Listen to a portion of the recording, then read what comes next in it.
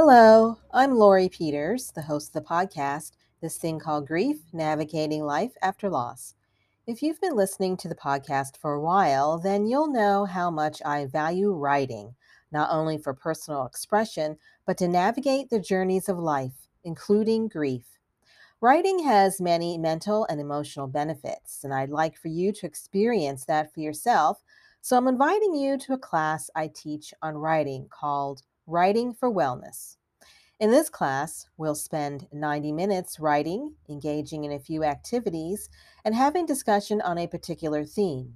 The theme for the next class, which is June 25th, is happiness.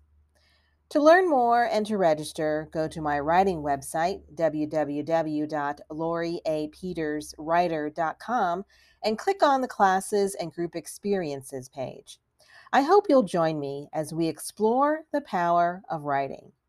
Now on to today's episode.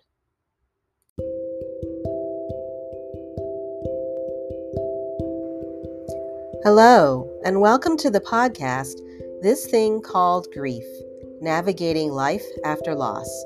I'm your host, Lori Peters.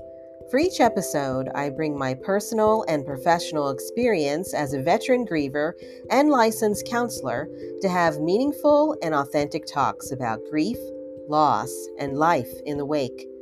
I'll be exploring many facets of grief and not sugarcoating anything that I discover. My goal here is to create a safe space to acknowledge, share, and be inspired. I look forward to starting this journey with you.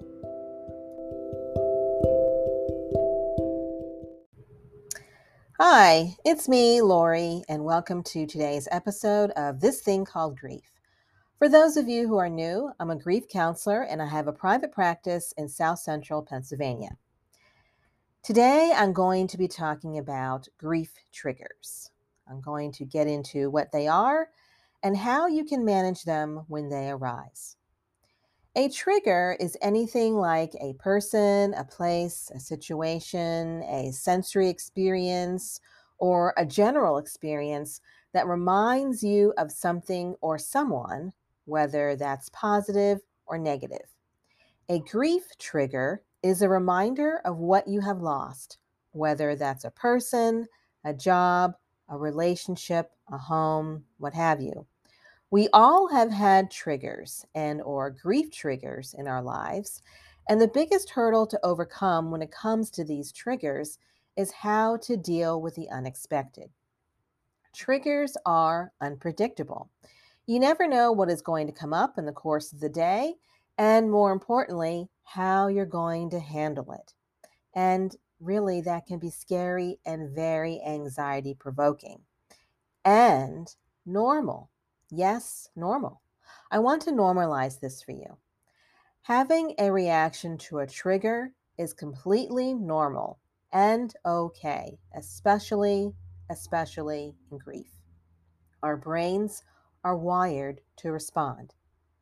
So, how do you know if you've been triggered? That is a very good question and one that I'm asked about often. You know you've been triggered when you are automatically taken back to the experience, in this case, the loss, and it feels as though you're actually experiencing it all over again. Anything can set off a trigger, whether it's a sight, a smell, a sound, music, that's a big one, a person who looks like the person who died, an item, basically anything that you associate, whether indirectly or directly, with the deceased person or whatever it was that you lost. Triggers happen suddenly and without warning. So please don't make yourself feel bad if you've had a trigger.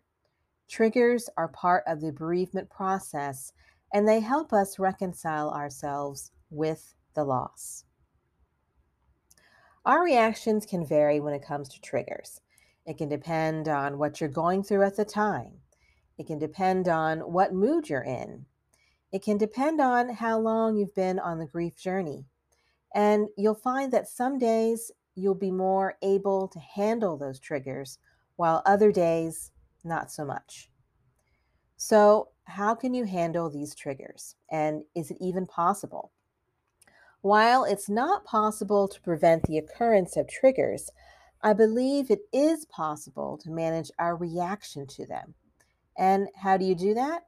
Well, I see it as a 4-step process. I'm going to go over that with you here in a moment.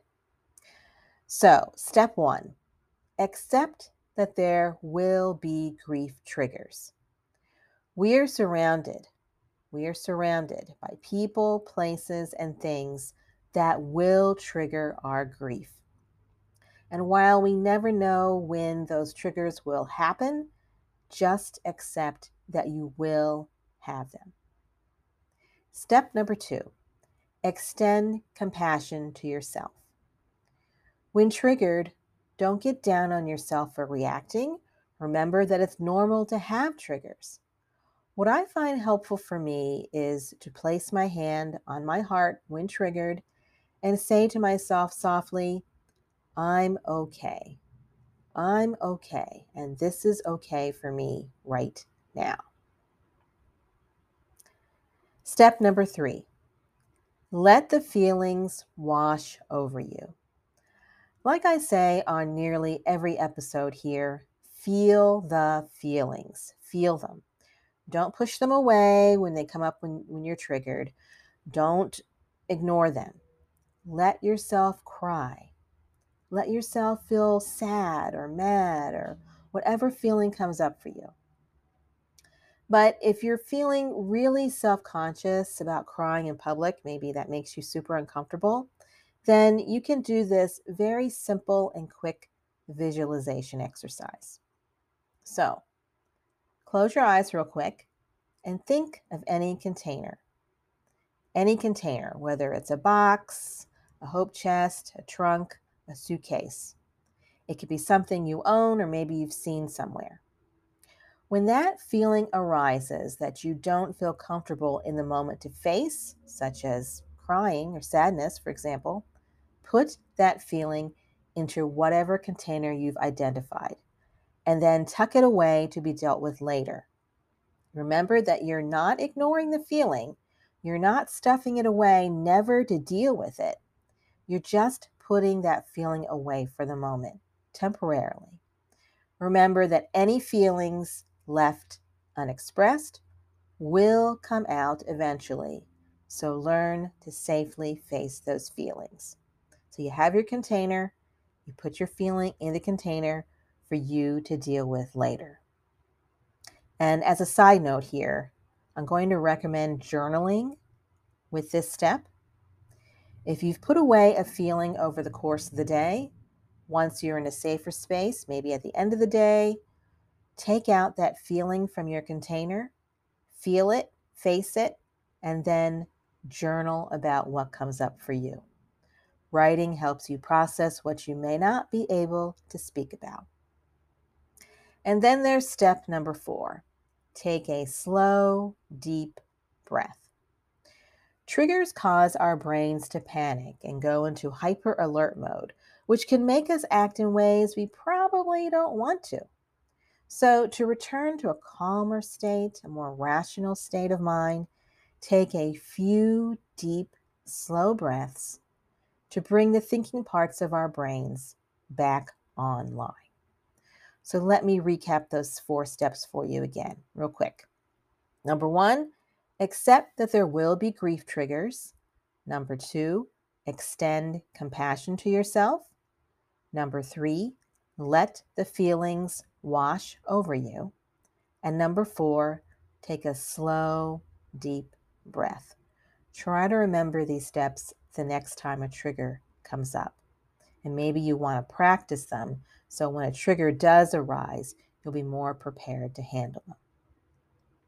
And with that, that ends this week's episode. Remember that it's okay to be triggered, it's part of grief, and with some practice, it is possible to lessen the impact a trigger has on you. Next time, I'm going to be doing a 2-part mini-series on creative activities to help you process your grief. In part 1, I'll be focusing on adults, and in the second part, the following week, I'll talk about kids. Until next time, keep going.